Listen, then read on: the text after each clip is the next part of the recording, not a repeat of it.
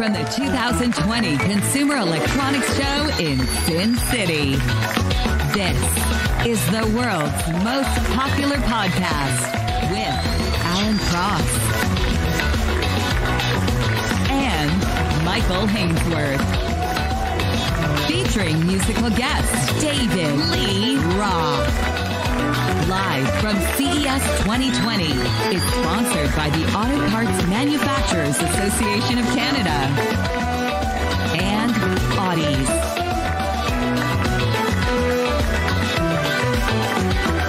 Coming up.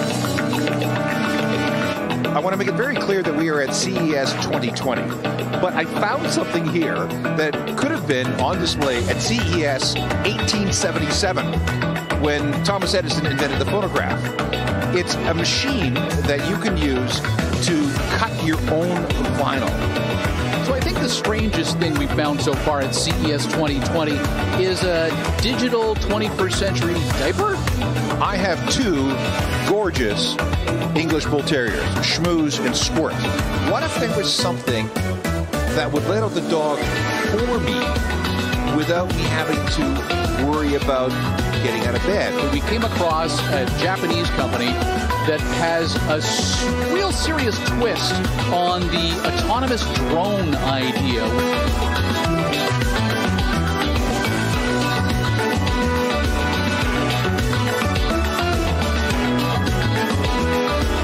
And now, live from the floor of the Las Vegas Convention Center, here's Alan Cross and Michael Hainsworth.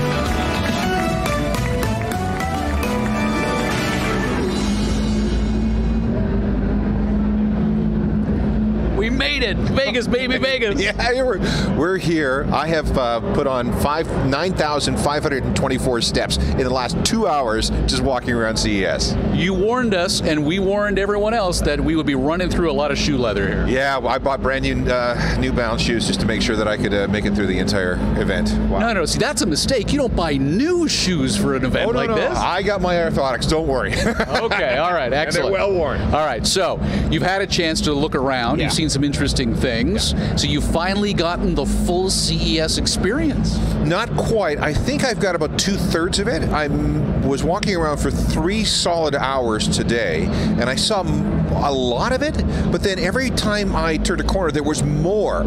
I ran across the cheap Chinese junk section. Oh, yeah, and it is behind us, there's some really interesting stuff, but then when you go that next level back, it all goes back to vaporizer pens and iPad cases. iPad cases, iPhone cases, weird little things that you buy in convenience stores that you don't need, and they just go on for miles and miles. Exactly. Now, we were here at CES 2020 for the big media events, so we had an opportunity to get an advanced look at a lot of the stuff that's back there, but it wasn't the only thing that we managed to dig into.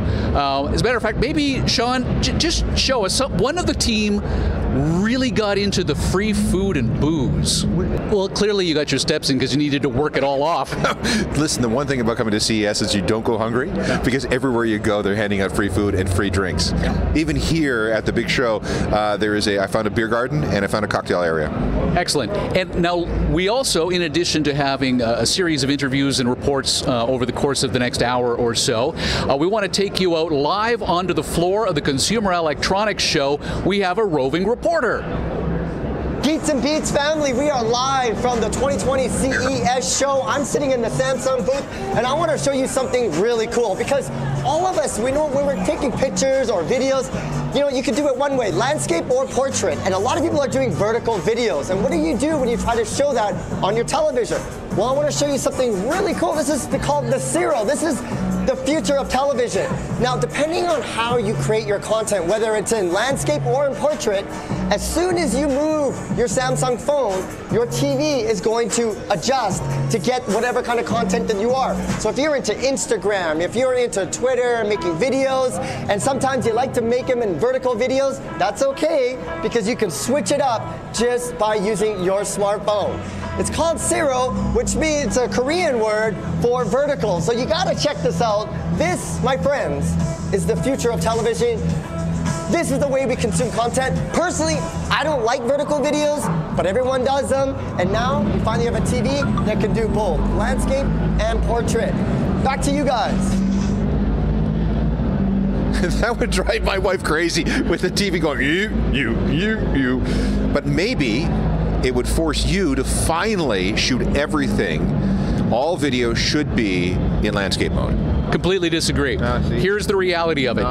For short-form video, you are 9 times more likely to watch a short-term video to completion if it is in portrait mode, not landscape mode. Now, if a long video like this, you wouldn't want to do that. I made that mistake a couple of years back on our back deck when we did it the wrong way. But if it's short-form content, if you don't have to turn your phone or adjust your wrist, it actually makes a big deal. He doesn't believe me. No. We've also got a bunch of stuff to give away as a way of saying thank you to our supporters at the GoFundMe campaign. At geeksandbeats.com, you can click on that and actually support the show. We've had a few people buy us a couple of beers, as well as the flights, the hotels, and all of that kind of stuff. So here's what we're going to do. We put everybody's name who contributed into a digital raffle bin. So if you donated $1, that's 1 raffle ticket. If you donated $100, that's 100 raffle tickets. Plus, if it was $100, our patron in residence, Victor Biggio, sent you a miracle travel mug of traveling, which keeps hot beverages hot and cold beverages cold using the power of science. And so that would be 100 tickets. So what we're going to do is we're going to get our ace director and producer Sean Jette to click 20 times on this website we found that randomizes based upon a collection of names. Okay, so since it's CES 2020, I want you to, Sean, click 20 times and then we'll give something away.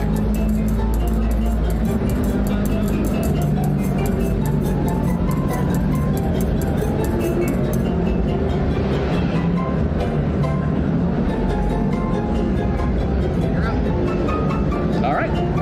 Well, look at that.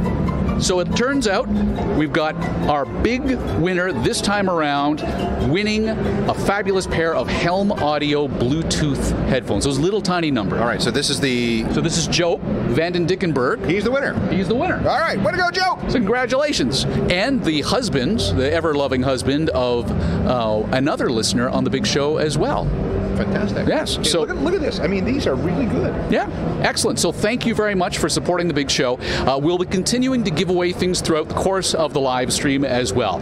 But now I want to show off something that we saw at one of the preview nights that has everything to do with the fact that the kids today don't own a car. They don't drive home at the end of the workday to the suburbs to their 2-story house because, quite frankly, we've destroyed the real estate market. Right. So what they do is chase people off the sidewalks with their stupid electric scooters. And we found a new scooter. Oh, yeah.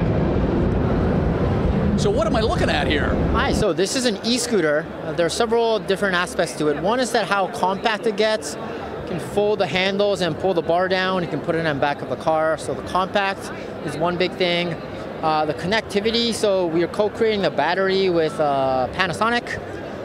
So we're trying to bring all the information into your phone, from activation to sharing keys with friends and family, also seeing the accurate distance that you have within the battery. Right, because the last thing you want is that battery to go dead and you go flying over the handlebars. In the middle of nowhere. Right. That's the worst thing. Or the middle of traffic, even worse. Oh, that's the worst. It's very similar to a bicycle when you hold the handle. So you can really see that it can make sharp turns. You don't want to make it with your maximum speed, but when you want to turn around, it's very How fast easy. can it go? So the maximum, so we have three modes to it. If you bring it to the high mode, the max is 25 kilometers per hour, so that's about 15 miles per hour. If you bring it to the eco mode, it's a bit faster than walking, about 6 to 7 kilometers, 4 miles per hour. So you can even walk your dog. That's what we were talking about today. And the last one is how comfort it is. We put 2 feet parallel instead of having a narrow board, so that if you put on a large battery, we can go as far as 60 kilometers, which is about a bit south of 40 miles. So we wanted the comfort ride. Why not just go one extra step on that comfort ride and add a seat? That's a very good question. So we wanted to make, so we actually first launched electronic bicycle. That's where we started 2 years ago. We wanted to make this more as a thing to really fill in the last mile, as we have on our name. So we have not really thought of putting a seat, but if you see in the back that we can pull carts, which makes it good for both professional settings when you're carrying things, and also personal settings when you're going out for barbecue. So who is this for? This is for our main target is people in the 20s and 30s, but also we do want this to be in a family setting as well. So when we launch on Kickstarter next month, there will be a bundle pack for a pack of 4 together, so that it can be a family ride, going out in the mountains in the summer, for example. That doesn't sound cheap, though. Oh, yes. It's not going to be a cheap one. The suggested retail price that we have at this point is $1,300. Kickstarter funding, we're doing an early bird, 30% off, so we're bringing it down a bit below $1,000. It's $910. So that's sort of in line with the existing mobility scooters and things of that nature already. Right. But then you do it in a 4-pack, and next thing you know, it's $4,000. Right. That's going to be a big one. But one thing that we can say is the wheels are very different from the scooters that you see maybe on the rentals or even for Segway. The wheels are a lot larger, and the front wheel is even 12-inch. The back is 10. The front is 12. We did a lot of testing, and we found that this size was the most stable and the well-balanced for all ages. Are you worried about those scooter companies that are just littering city streets with their products and upsetting people, that this is going to be one more thing for people to direct their ire at? You know, that's a very good question. I don't see you getting on this. No, I'm a car guy, and I really worry about falling over and hitting my head.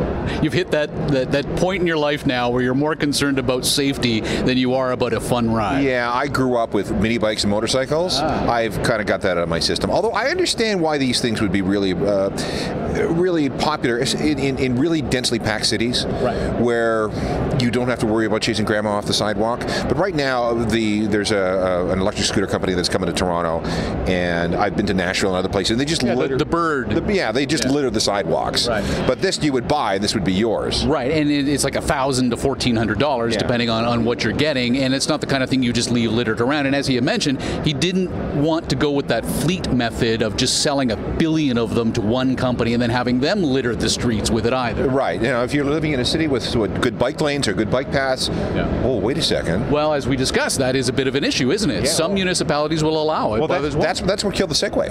Right. Because is it a motorized vehicle? Is it a bicycle? Is it a pedestrian assist thing? Is it like a wheelchair? And that's why the Segway never really took off. But again, it comes back to the bigger issue that we have congestion issues. Mm-hmm. It's expensive to own a vehicle. Most of the time, I think the figure's something in the neighborhood of like 90% of the time, it's sitting idle. It's not actually being used. So that's what really gave us the ride-share phenomenon in the first place. But even outside of that, if you've got, by and large, millennials and early stage Gen Xers who are interested in getting to work because they live downtown already, this is that last mile solution that they talk about. It's a good one. I can see places like Copenhagen. I can see places like London, maybe Paris. Again, the tightly packed cities, or even in the Far East, we have cities like Bangkok or Singapore, where it's really, really tight, really, really congested. Something like this, if they can work out the traffic laws to actually make it worthwhile. Now, you want to give something else away? Sure, let's do that. All right, so here, let's throw it back to our ace director and producer, Sean Jeté. Let's click that button 20 times and see who wins something.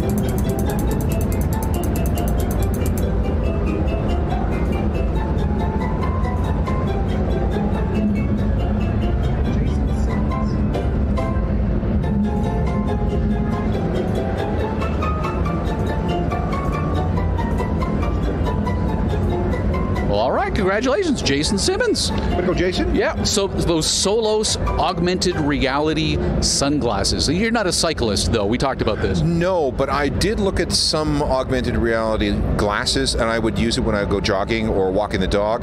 I think this is a really cool thing. I'm waiting for...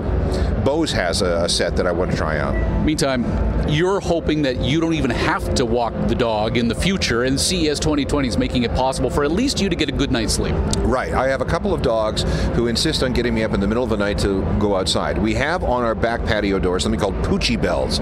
The dogs go and they... Sounds like something out of The Simpsons. I know. And what they do is they end up ringing the bell with their nose, and that means I got to get up out of bed, go downstairs, let them out, wait for them, and then give them a stick and a treat, and then go back to bed. And this can be, like last night, for example, my wife tells me that there was something in the backyard, and Schmooze kept wanting to go out.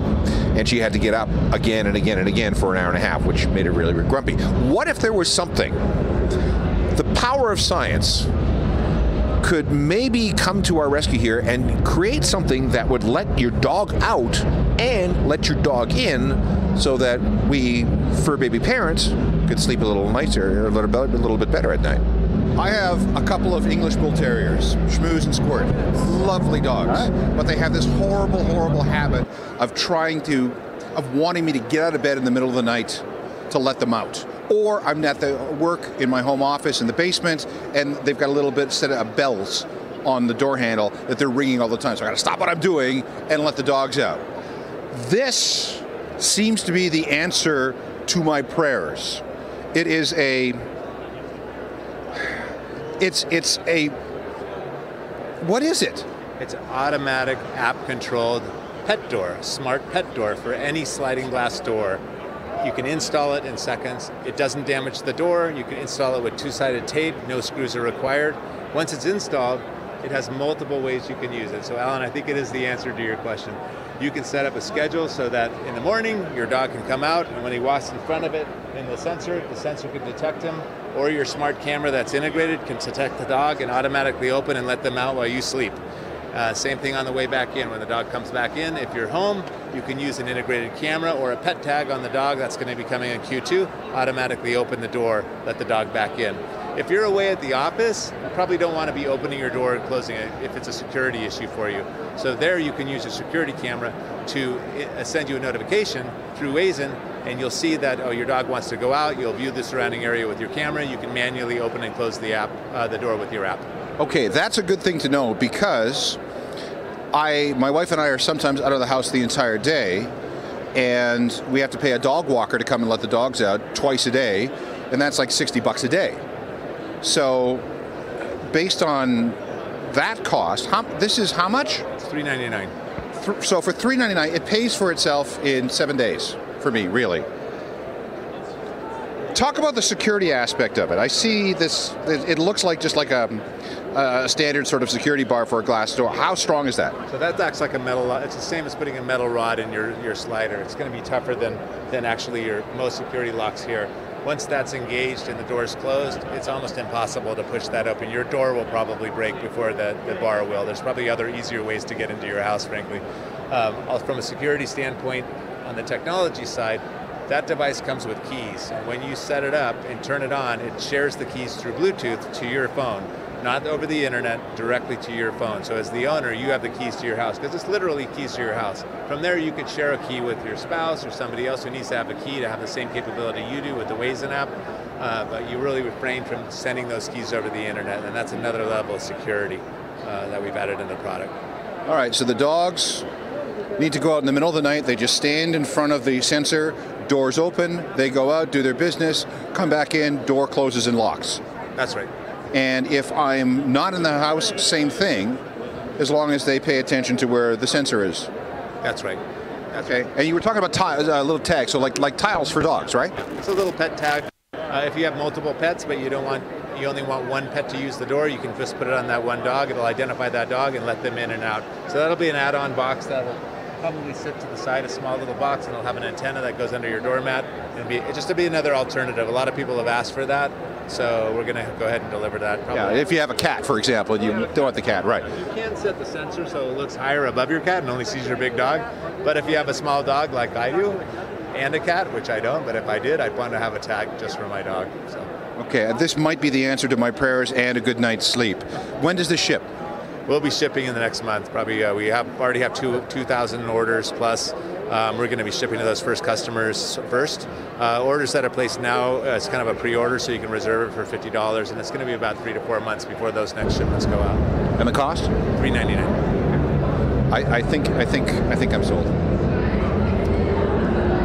So have you pre-ordered one yet? I haven't pre-ordered one, but I wanted to clear it with the wife first. She's very excited about it because, again, last night we had a problem with the bunny in the backyard. I'd be worried about somebody hacking the thing and being able to open your door on you. That's a whole Internet of Things problem, isn't it? So it's just another thing that, listen, you're not going to come into my house with 2 English Bull Terriers anyway. Yeah. We got a lot of Internet of Things at CES 2020. It's one of the big themes. It's sort of an evolution of that technology. I'm not going to say it's grown up yet because we do have a lot of security implications for this kind of technology right now. A little later on, we're going to be showing some IoT baby diapers.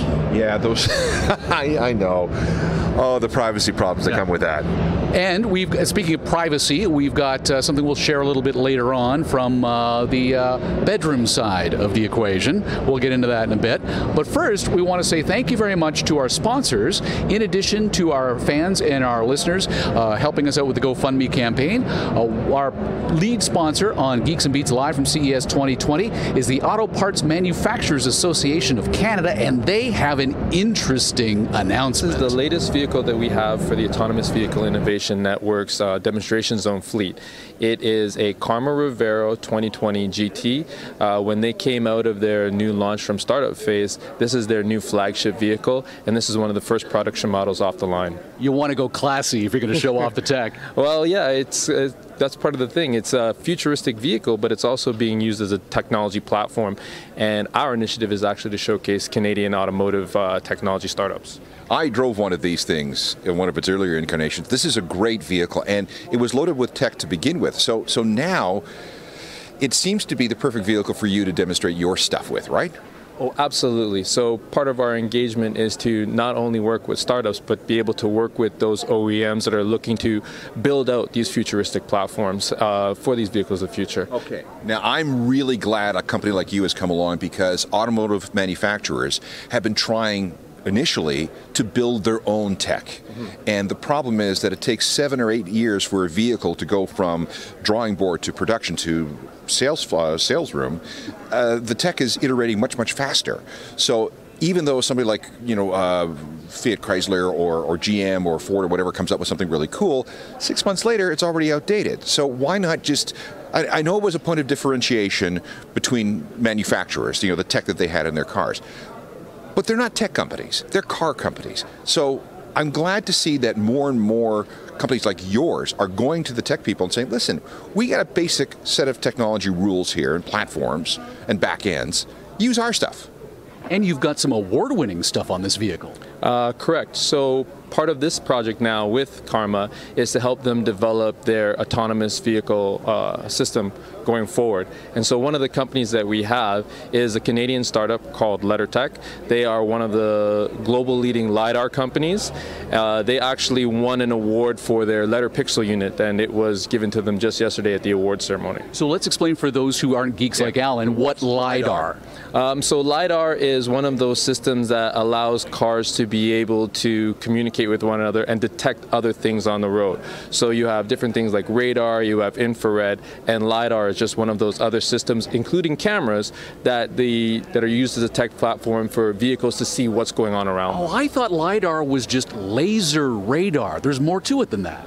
No, it is. It is that laser component. So it is part of the technology. But as we've seen with Tesla just wanting to use cameras, we feel that it's going to be a suite of different technologies that are going to be used. And so keeping this Canadian, keeping this working with the globally leading companies, LeddarTech is the company that we're working with on this side. Right, because maybe Elon Musk doesn't have to worry about snow, but us in Canada, cameras aren't going to cut it. I got a feeling you want to get behind the wheel. I really do, because I think Karma's very cool cars. Yeah. Very cool. All right, let's get in. Cool.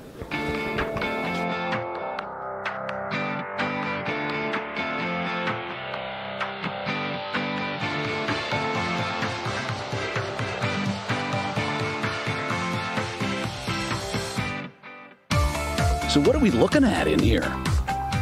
Well, these are two other companies that we are working with. So in addition to building out their autonomous vehicle platform, we also thought we could showcase some other types of companies. So one of them is Inago, and they have a system that essentially is trying to build if you remember, Knight Rider kit. So that's the technology that they're developing. You're kidding me! So wait a second. So you're going to be able to talk in natural language to your car? Exactly, and it's going to be able to respond back to you. So if you're asking, how do I set dynamic cruise control, or even simple questions like, I'm driving here, can you show me where I can go to order a pizza? And the car will literally talk back to you in natural language form. Oh, okay. I got to get me one of these. Yeah. I definitely, because I do have points of interest and everything else on my infotainment system in my car, but I have to look away from the road. It's not voice activated in any way, shape, or form. Mm-hmm. And this one is essentially one that's supposed to think too. So it might even check the time of day and say, okay, you know what? You need to get gas or you need to charge up your vehicle. So on the way, we know that you like Mama's Pizza or something along that line, and it's going to be close. So why don't you think about ordering that? It might be very good because your family at home is hungry. Can I ask if 5G figures into your world in any way yet? Oh, I can imagine it does. Of course it does. That's one of the things where we are working with smart cities like the city of Stratford to figure out how we're going to bring the infrastructure into this. How is infrastructure going to interact with the vehicle? How is the vehicle going to interact with other things to be able to communicate both from stakeholders around, the passengers, pedestrians, other motorists, and then again with the infrastructure, because it's that connection that's going to allow for safer driving, and that's going to allow for better driver experience beyond just driving from one point to another. Alan had mentioned that, it's great that an organization like this exists to bring modern technology into the vehicle today. But the Auto Parts Manufacturers Association has been around for 6 decades or so. You guys have a long history in this country building vehicles. For sure. So it's actually been closer to 7 decades. So this is our 68th year, and we've essentially grown with Canada's automotive sector. Now, while we don't have OEMs that are headquartered in Canada, all of the parts suppliers, which represents nearly $35 billion or so in annual sales, as well as over 100,000 skilled men and women, those Canadian companies are the ones that we represent. But when you say represent, you're not just a lobby group. No, and that's why we're happy to be talking about this AVEN project right now. So in 2008, 2009, when the world fell apart and we were having to work with different governments to bail out OEMs, the suppliers themselves were at a struggling point in that they were so reliant on their OEM partners that they said, we got to start future-proofing ourselves. So they started to figure, okay, how we make things is going to be important, but just as important as how we make stuff, it's what we make.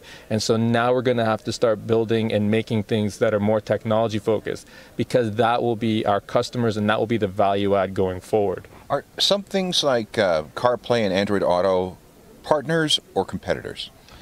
At this point, pretty much everybody is a partner and a competitor.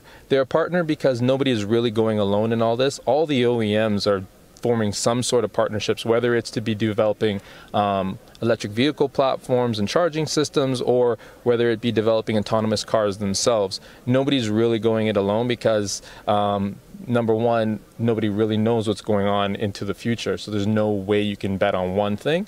And number two, it's through these partnerships that you'll be able to future-proof yourself. So if my biggest competitor and I are working all on the same things, she's not going to get ahead of me.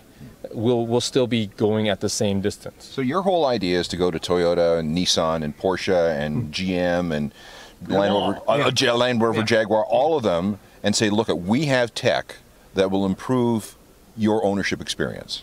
Exactly. So as we talked about LetterTech and their award-winning Letter Pixel, we also have a company, Asara, and this is the first quantum computing, quantum science-based cybersecurity system installed in any car. So as we're talking about the importance of cybersecurity, and it's on all people's minds right now for many different global reasons, this is one of the things where it's going to impact in that, how am I going to be sure with all of this data? This is going to be creating petabytes worth of data, each vehicle. How are we going to keep that protected, and how are we going to keep all the owners, all the passengers, whether it's their vehicle or not, how are we going to keep that secure? Well, the amount of security that you're going to have to, I mean, we saw some demonstrations of people hacking into Teslas because you can somehow, I don't know, backdoor your way into the infotainment system, which controls the systems of the cars. So you have quantum encryption? That's right. I'll let our Asara friends talk a little bit more specifically about how their algorithms and everything else work, but that's where we're trying to go to. We're not just looking at the today model or tomorrow's model. We're looking at what's going to be necessary in the years to come. So let's find out what's next for the APMA. Oh, well, the best person we can talk to that about Colin, because 2020 is going to be a big year for us beyond just what we're doing with AVEN. 2020 is going to be a year where we do more than just assist the auto sector. How about creating an actual vehicle? You're going to build a whole car. Yeah, the APMA are going to do Project Arrow. And the name's been chosen for a reason, because we were doing things in the 50s which were ahead of their time. And then suddenly there's been a lapse. But when you've got a global race going on for alternative propulsion, when you've got Canada leading in artificial intelligence and in vehicle technology, for us to not build our own vehicle to be able to showcase Canadian technology, and that's not just connected and autonomous. We're talking lightweighting, we're talking advanced materials, we're talking all types of advancements in tech. Why not build a vehicle, showcase the platform, it's a Canadian product, and really push the envelope when it comes to saying Canada needs to build its own vehicle. I love that Arrow reference as well, because we really kicked the butt of the aviation industry with the Arrow. Yeah, and when the Arrow was canceled, everybody went to work for NASA and put man on the moon. So let's take advantage of the technology that we have at home. One of our challenges, again, the accent will give it away that I'm actually from, Spain. That the fact that we in Canada are so capable, like if you look at the stats when it comes to technology, artificial intelligence, machine learning, Industry 4.0 readiness, we are doing quite well. Yet we're so humble. We're always seem to be like, we're not capable of it. The McLaughlin in 1914-15 was the last vehicle we built, which is kind of, where GM Oshawa is situated today. We seem to have walked away and been happy for a century to supply only. Let's build our own OEMs. Let's build a car. Well, it's interesting because there's a company in Markham that actually builds the high-end Ford GT for Ford. So we have the capability, it's just that we don't have anything that we've launched from within the country. So in addition to the Avro Arrow pulling in tremendous Canadian expertise, you're going to not just turn to your OEMs, you're turning to the research part of Canada and the university system. Well, a vehicle is 20,000 components that are combined to build a vehicle. The OEMs are building a portion of it. They keep the sheet metal and they keep portions of the engine. The rest of it is outsourced. Canada, with the likes of Multimatic, who are building the Ford GT, Magna, who are building multiple kind of vehicles in Austria for whether it be BMW or Jaguar or Mercedes. What we're saying is we've got all the capabilities, we've got all the tools in the chest. We just got to put them together, bring them together. So does that mean at CES 2021, we're going to be standing in front of an all-Canadian-made vehicle? And it may be done using mixed reality. So we're saying, let's not kind of, pump the brakes, pun intended. Let's look at kind of starting off and showing this globally virtually.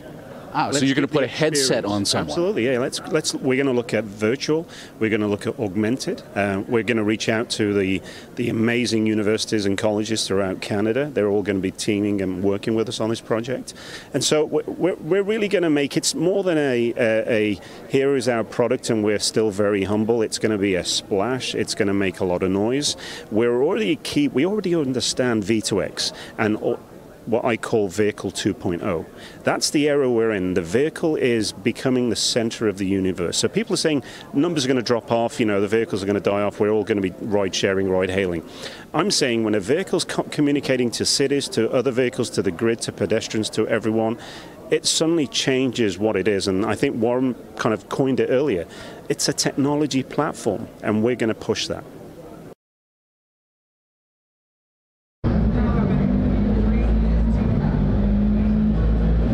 Really looking forward to this. I am too. I'm a huge car guy, as everybody knows, and I love the idea of mixing this kind of tech with my driving experience. We want to say thank you to the listeners who are continuing to watch us as we do this live stream. Scott Coates from Bangkok saying, looking slick, gents.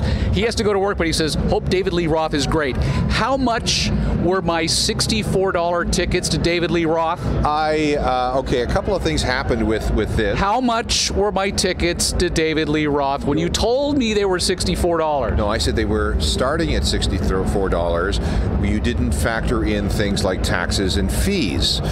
How much am I paying to see Diamond Dave? About $100. $100 US. Yeah. That's up at 11 billion Canadian dollars. Yeah. But we are going to go. We're going to have a very good time. I got us good seats. All right, excellent. Kevin Button agreeing with you about landscape versus portrait mode video. See, thank you, Kevin. I want to say thank you to Metal 571. Scott Coates, by the way, says that we should choose him for giving away some stuff. So maybe that'll happen. I don't know. Michael Tweedy won twice apparently. Dan Hodgson, thanks for saying that we're looking good. One of us is looking good. Not me. Are you sure? You're the one who's doing all the exercise. No, but look, I look bleary and tired. I mean, I'm exhausted already. You look like this regularly, don't you? Yeah. Okay, all right. Rob Rimmer, thanks for pointing out that he can't wait for this stuff to make it into the real world. We've got some really weird stuff that's going to make it into the real world. Yeah, this is stuff that we'll see maybe towards the end of 2020, but more likely 2021 and beyond. Exactly, yeah. Meantime, you can now get a pair of headphones, and headphones, very popular product here, but our second sponsor, Audi's, has brought with them some really interesting headphones. Sankar is here from Audi's. Thank you for joining us. Thank you.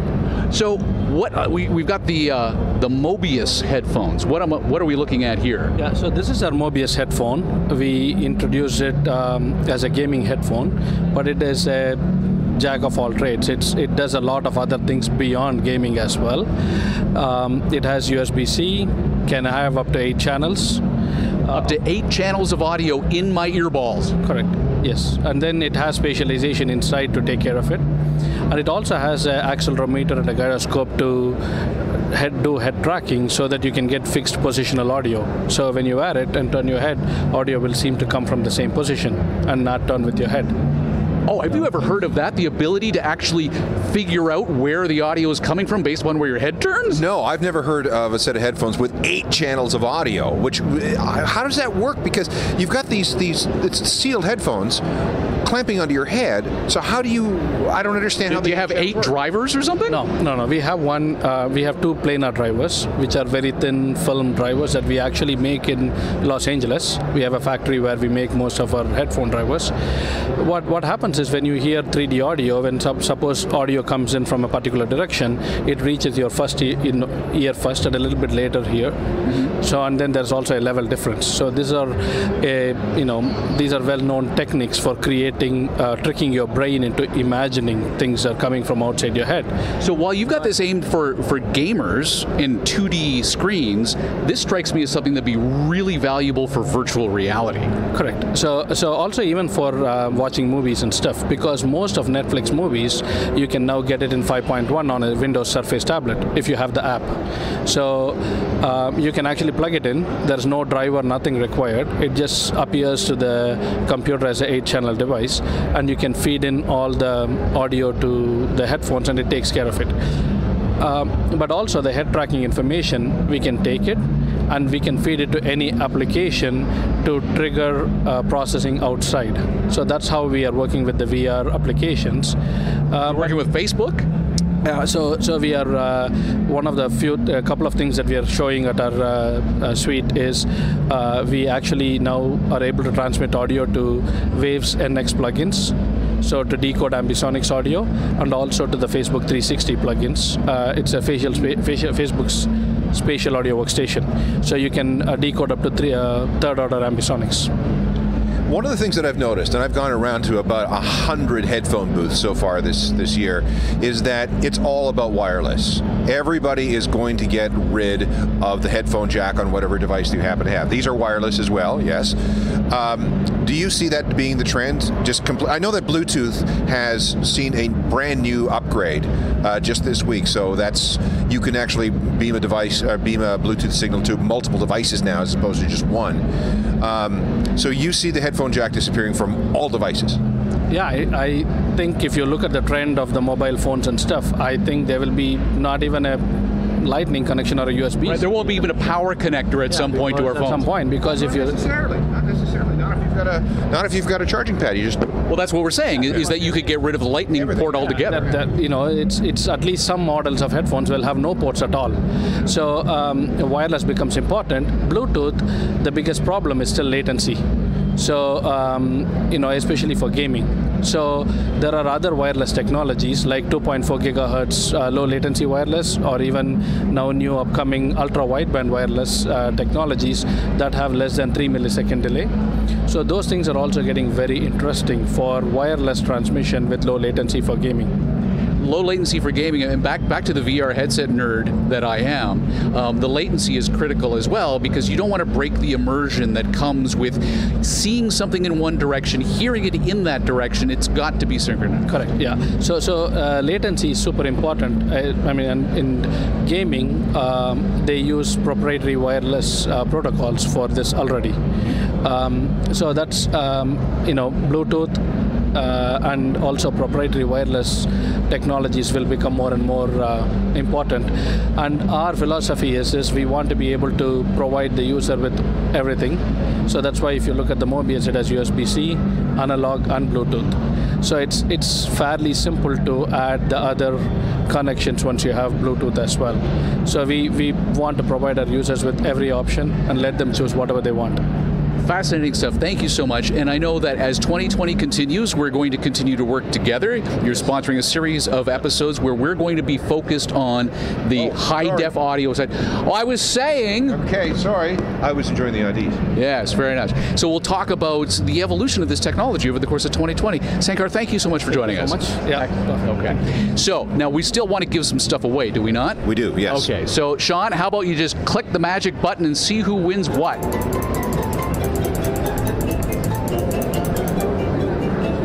Awesome. Thank you so much.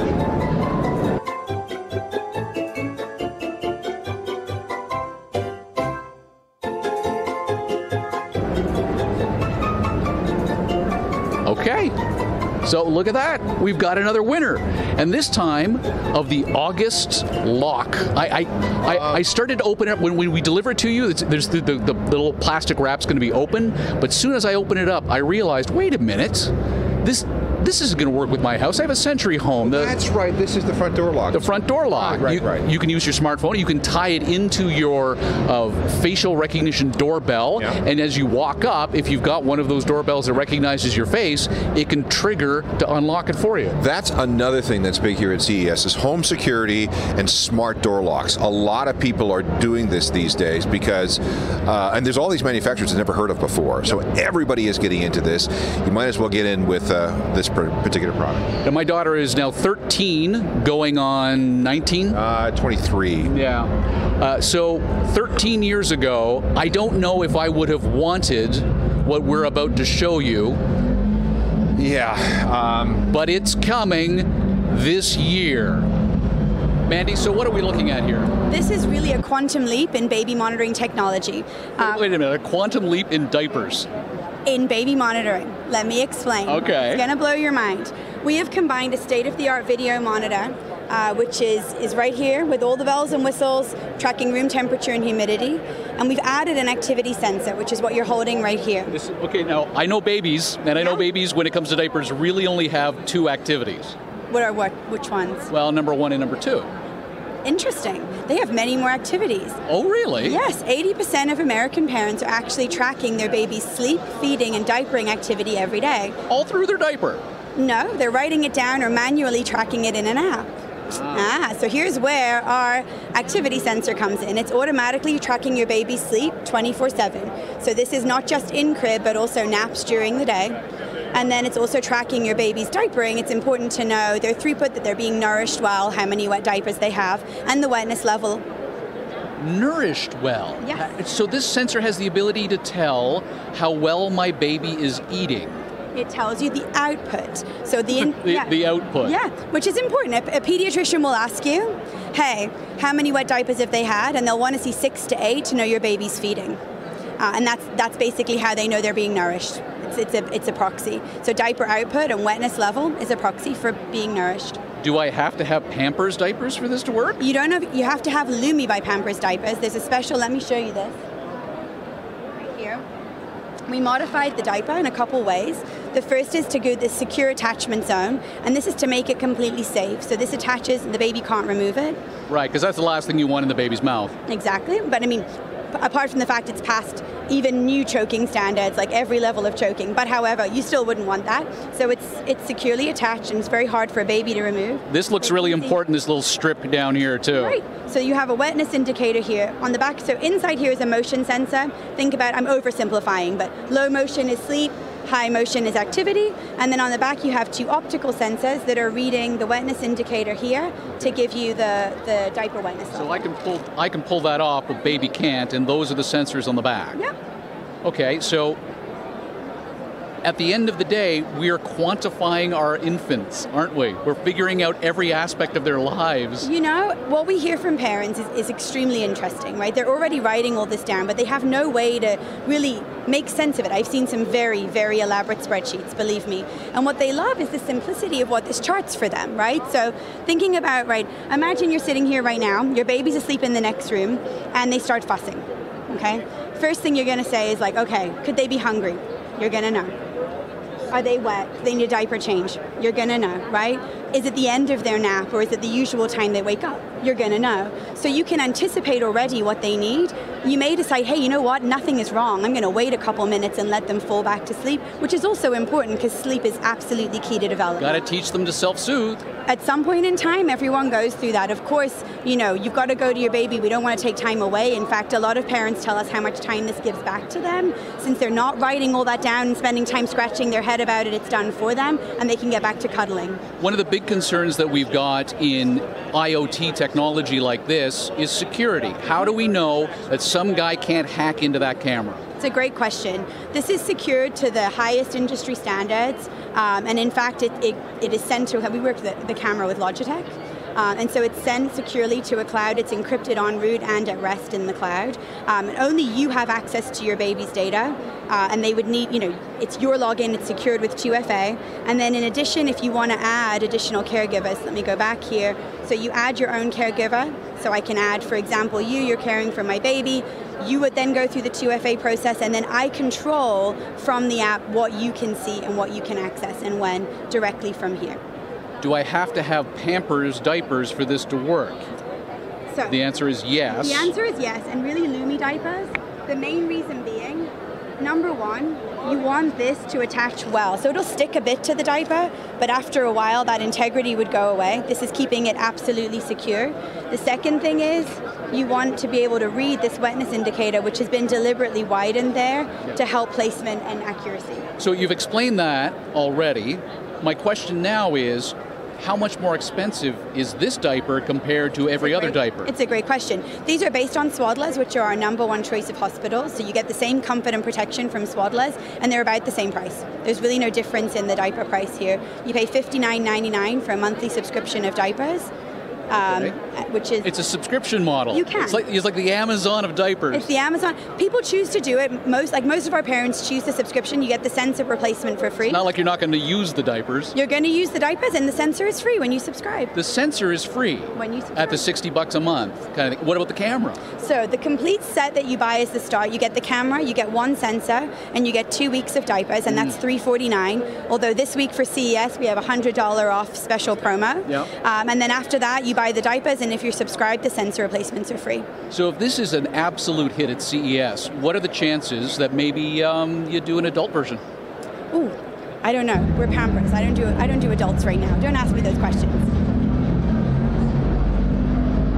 I don't think she was really happy with that question about the adult diapers. But you know what? Hey, listen, we're in an aging society. We have a lot of people in nursing homes who have issues. Right? Maybe she wasn't thinking I was going with the aged as the subject. This is true. Maybe that's the problem. As a matter of fact, James Holmes writes in on our YouTube stream. Seems like something with a monthly fee. Yeah, $60 a month to keep track of your poop. To keep track of your baby's poop. Wow. Right. But the thing is that as someone who's had a kid who's gone through a lot of diapers, you'll go through almost that much in a month in diapers alone, and because it's a subscription service, you no longer have to worry about running out of them. That's true, and then you just cancel when you're done. Yeah, exactly. You know what? It also has the advantage of speeding up potty training. Yes, exactly. Emma Borsellino says, looks like you guys are having some great stuff. Those headphones are wild.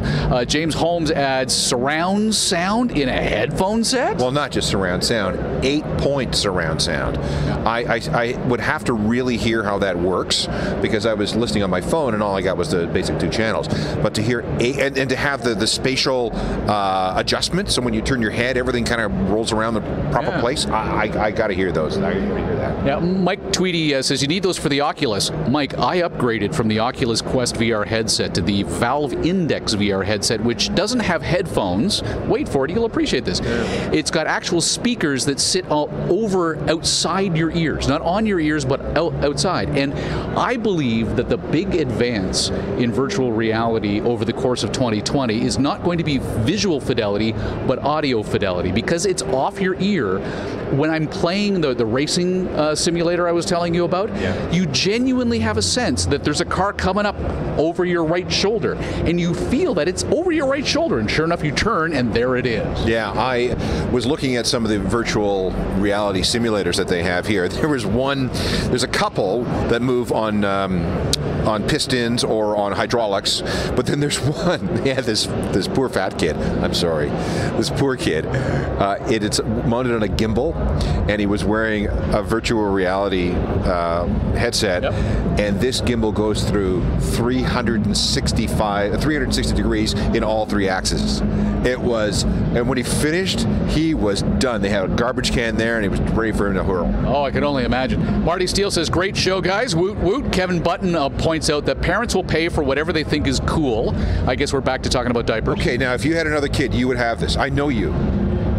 You would, come on. Maybe because my wife put a tremendous amount of effort into keeping track of the health of our daughter when she was in those early stages, when we had nannies with early childhood education backgrounds, proper ECE training.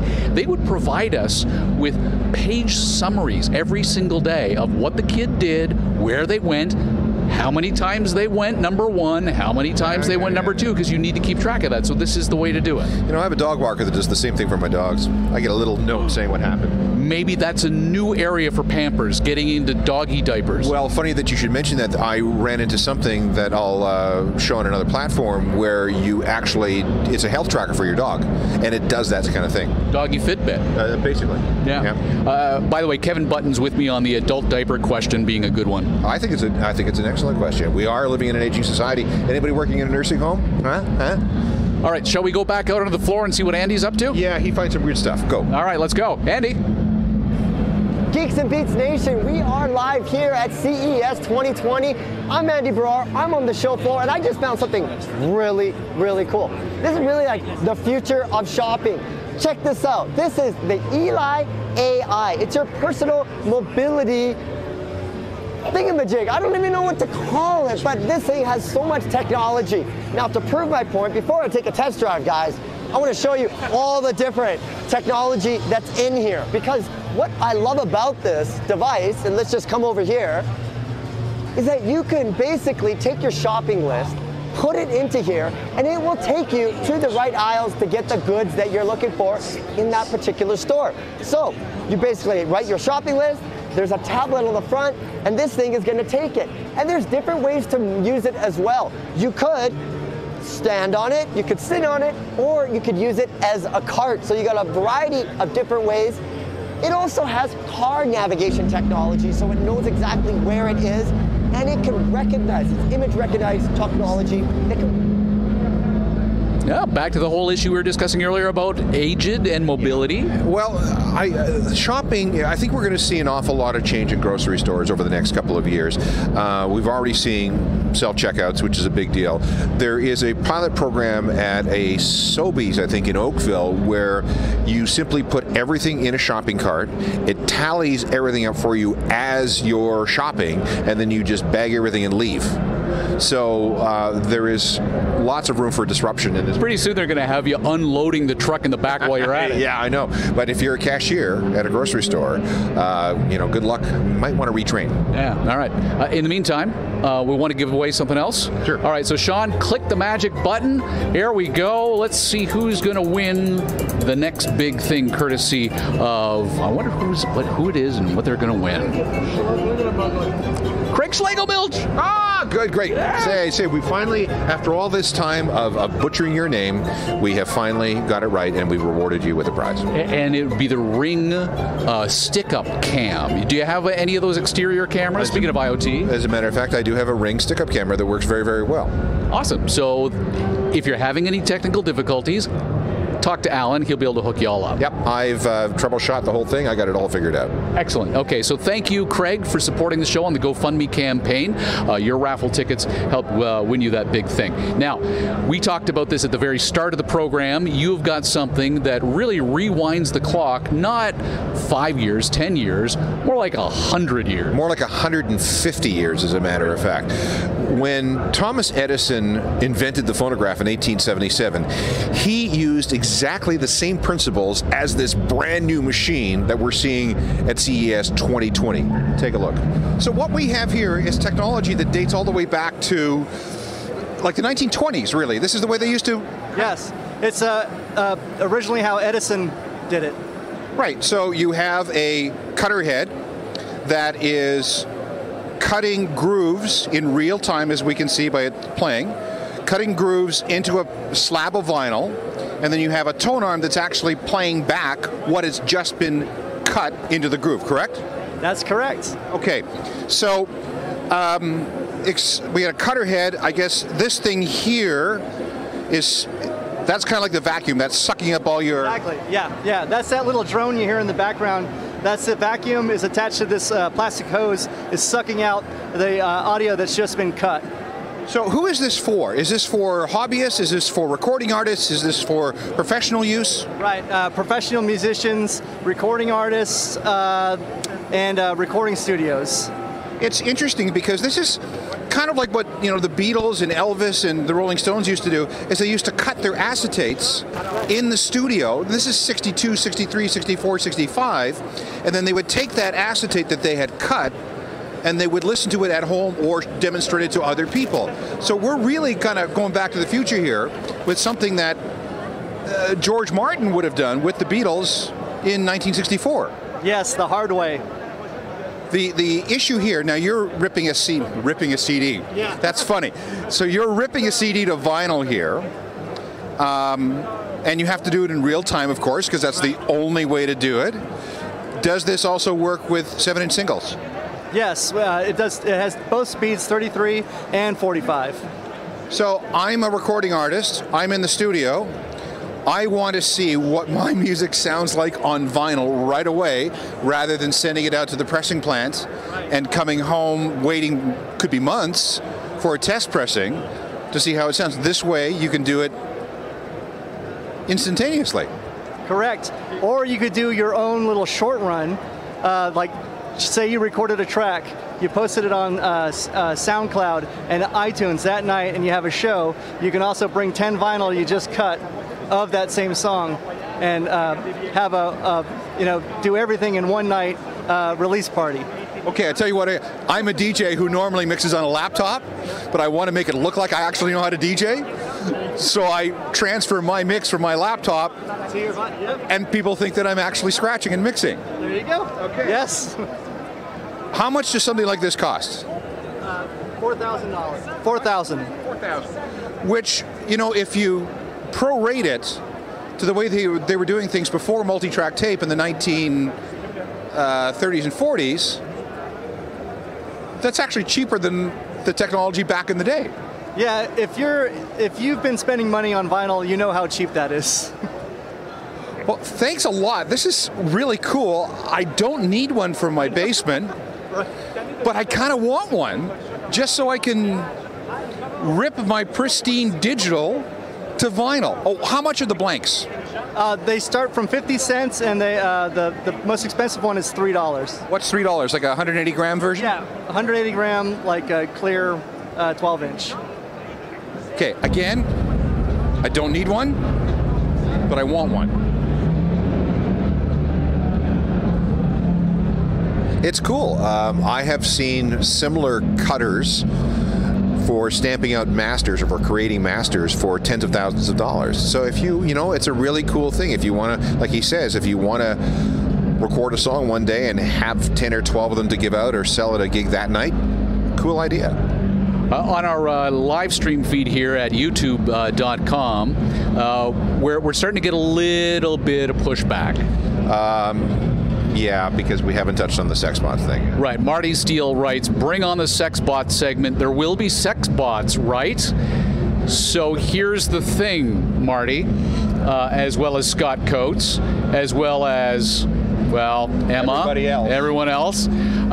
We had planned to bring you a live interview with Laura DiCarlo, who had that big thing last year where they won an award, CES took it back, and then the hue and cry led to them giving them back that rescinded award. Right. So we met up with them last, or 2 nights ago to confirm, you're going to be here for the live stream, right? And they're like, it's going to be tough, but we're going to make sure that we get there. Friends of the show, all that stuff, yeah. Right. So while we were there, you recorded a particular video. And this video has had more views on my Instagram page than just about anything else I've ever posted. And once you see it, you will never be able to unsee it. I had so many questions for Laura Haddock, the CEO of Laura DiCarlo, who was so gracious to come on the program to talk to us about that controversy shortly after it had happened this time last year. But apparently the traffic at Las Vegas is just way too much for them to be able to make it for the live stream, of which we still have more time to go. We do. Look at this thing. Yeah. Somebody said, gee, that must be kind of funny. It would tickle your ear. Yeah, I don't think it's the ear that we're talking about here. I don't think so either. It's anyway. I looked at that and I keep thinking about the alien, the xenomorph from Alien. Right, something popping out. Okay, let's give something else away. We have a lot of stuff to give away because people send us stuff that we put in a box and keep for occasions such as this. All right, Sean. So who's winning here? What do we got?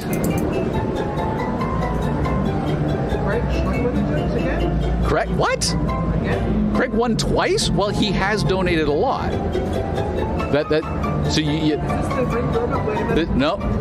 Something's gone wrong here. Something's gone wrong. Hold on, I'm going to come back to you guys. Okay. Let's try that one more time. All right, so here, do it again. All right, so the random picker name.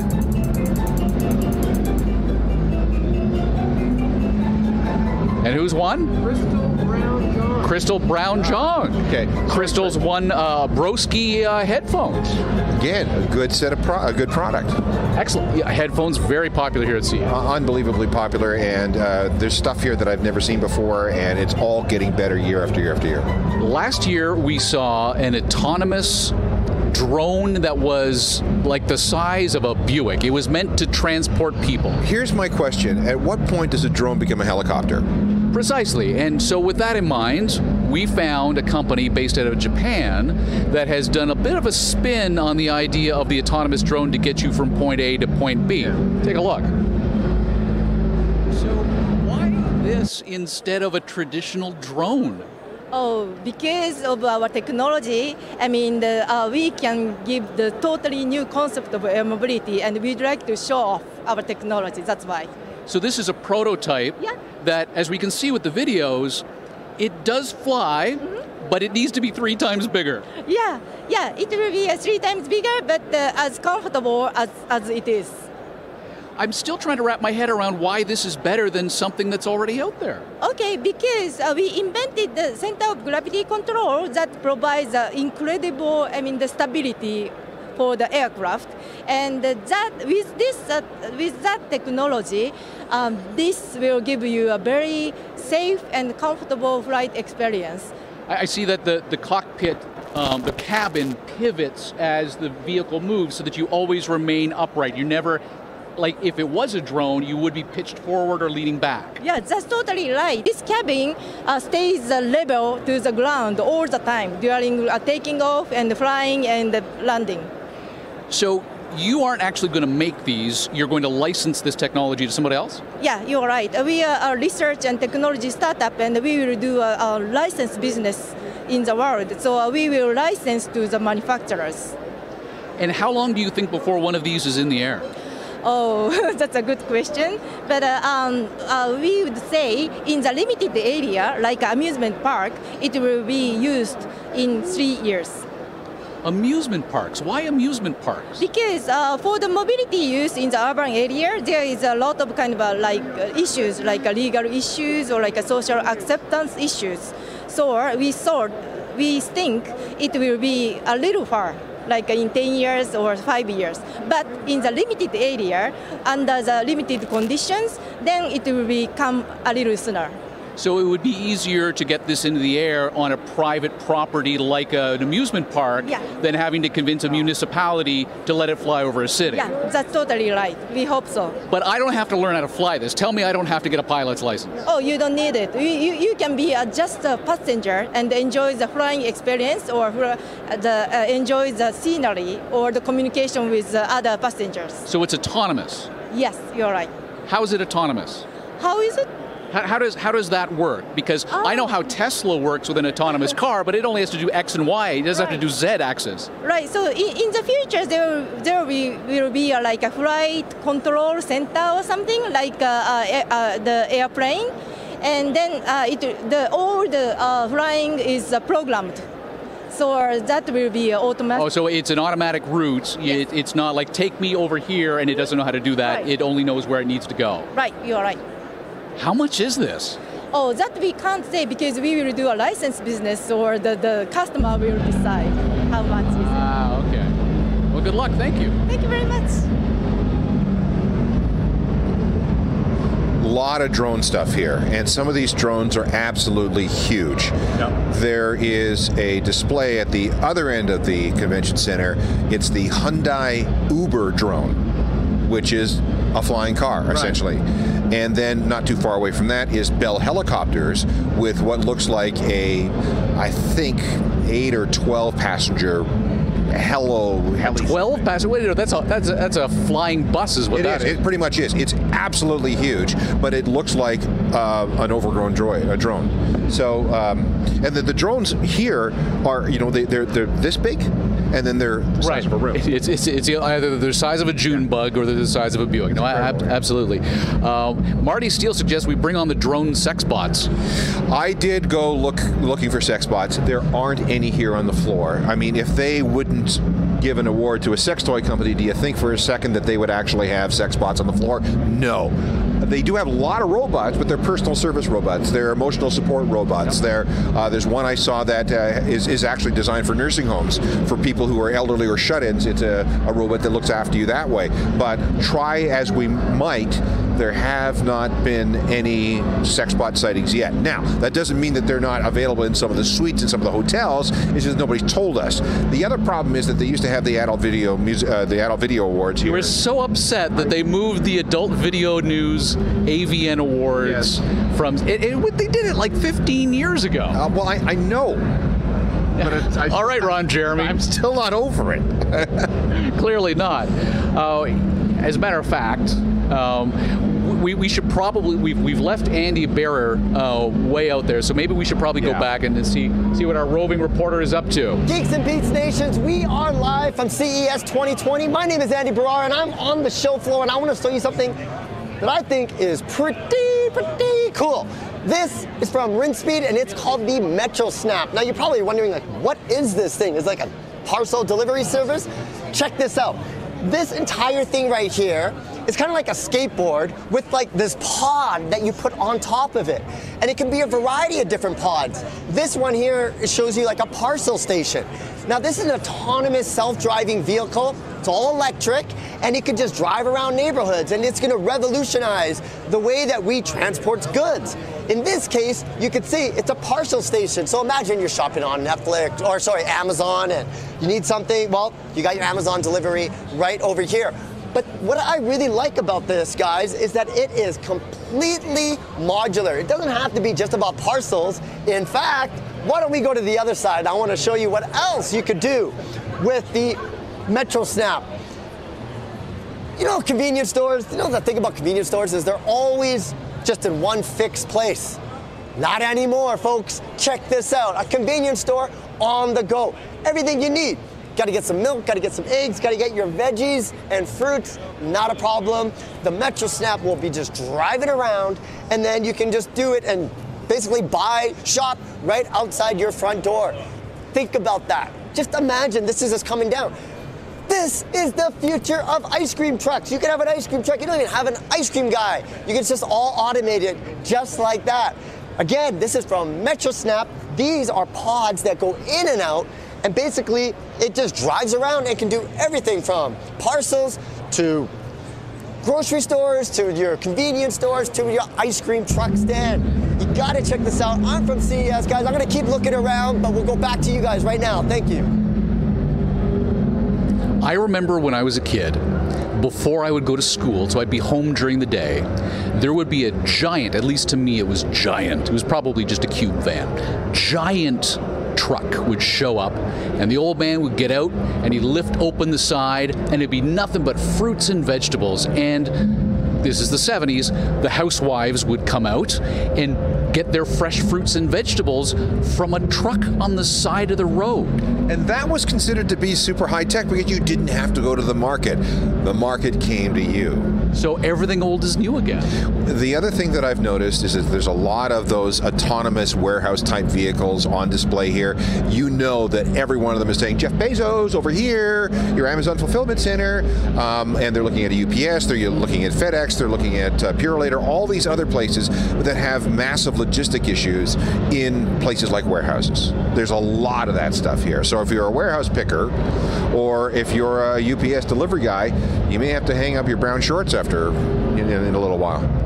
You meantime, back to the music side of the equation here, you found a really neat gadget. Yeah, this guy behind this is one of the founders of NWA, Arabian Prince, and he came together with this French company to create these modular, well, it's not actually, just here, run the tape, you'll see what I mean. The idea is to have something very portable you can bring everywhere in your backpack and make music everywhere. Okay, so what do we got? We have one board. Okay. Connected to my iPad, where I launch an app, and the app is full of sound, and depending on the layout I will use, it will change the sound. Oh, so you peel that off. Okay, go ahead, you play. Okay, so okay, I don't... Okay. Okay, I've done my piano part. You're done with that. Take this one.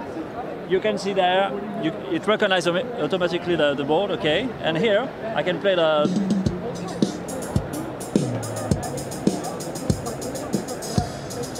Okay, cool. Okay. And so you have also strings, which is quite unusual, and you know, on the digital world. But here you have a real feeling with that. So you have both acoustic sounds like this one. Can you play a chord on that? Okay. Yeah, you can. You can play bass sounds, very deep sounds. Oh, I see. Okay, very natural. You can have also this kind of lead sounds. Now,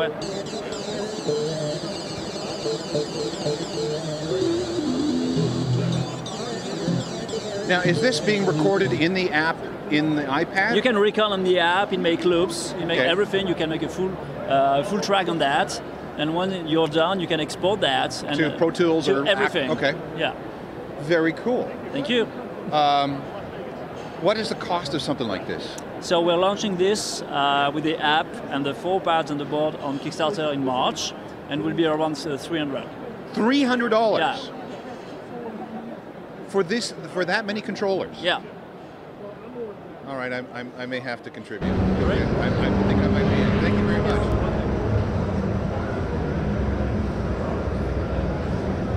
Okay, obviously that's not Arabian Prince of NWA. That was his French partner. I just want to make that very clear. But Arabian Prince is part of this startup. All right. We've been still compiling reaction to some of the stuff we've already reported on, and our longtime friend of the show, Victor Biggio, points out the hotel we're staying at, the Palms, probably has sex bots. I haven't seen any. I haven't seen any, no. Okay, maybe they're that good. We don't know they're bots. Could be. I mean, maybe what we should do is sit at the bar and wait for one of them to come out to us. Well, and then his other suggestion is we wouldn't have to go to the bar and wait if we wanted a drink. Maybe those roving grocery store and delivery vehicles, if it was a mobile liquor store. This is true. Now, no, I'm not going to go down that road. I'm just not. We made it this far without me embarrassing myself, so I'm not going to say it anymore. No.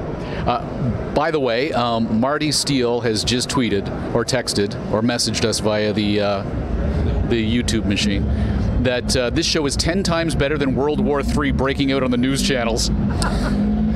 We aim to please. Yes, we do. As a matter of fact, to please, what do you say we give away one last gadget? Let's do that, and then we can wrap it up. All right. So, who is going to be the big winner? I know what this one is. This is the only thing left. It's got to be the Echo Show. Michael Tweedy? One? Look at that. Well, that's all. He donated a lot of money to the GoFundMe. Yes, he did, and it would have been awful if he had donated all that money and not walked away with something. So we want to say thank you to that website and Sean for doing the clicky click click to make all of that happen.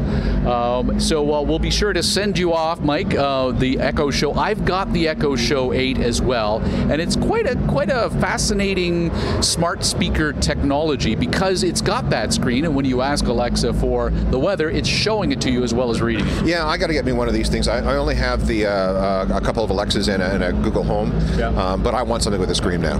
And if you've got a doorbell, I've got a Nest doorbell. You can actually ask it to show you the doorbell. I just leave the screen up when I know I've got somebody coming. See, I work in the basement in my home office, and I often hear the doorbell, and it's sometimes people from the Mormon church down the street, which I do not want to go talk to. So I would like to have one of these things integrated so I can not go to the door. So to everyone who donated to the GoFundMe campaign to make it possible for us to be here, we want to say thank you very much. For those who won, congratulations. There's a couple of bucks left over, so we're going to have a little post-show celebratory dinner. Yeah, we worked hard. We really did. Sean worked really hard. Yeah, Sean is the only one who worked hard. You guys worked hard. Where was I? I was in the hotel room most of the time. Yeah. There's Sean. There's Sean right there. So thank you, too. Thank you, guys. It's been a lot of fun. I think this is the best CES I've ever covered, ever. Good. See, and we did it all on our own with the help of generous people like that.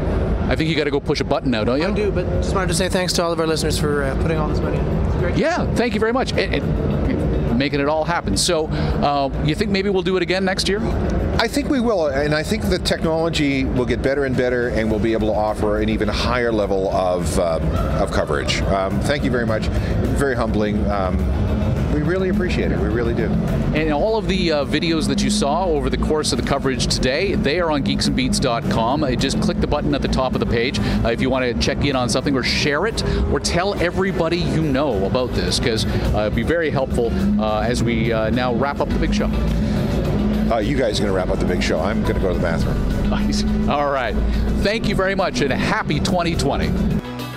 Catch all new episodes of Geeks and Beats Wednesdays on iTunes. And watch for Geeks and Beats magazine on a newsstand near you.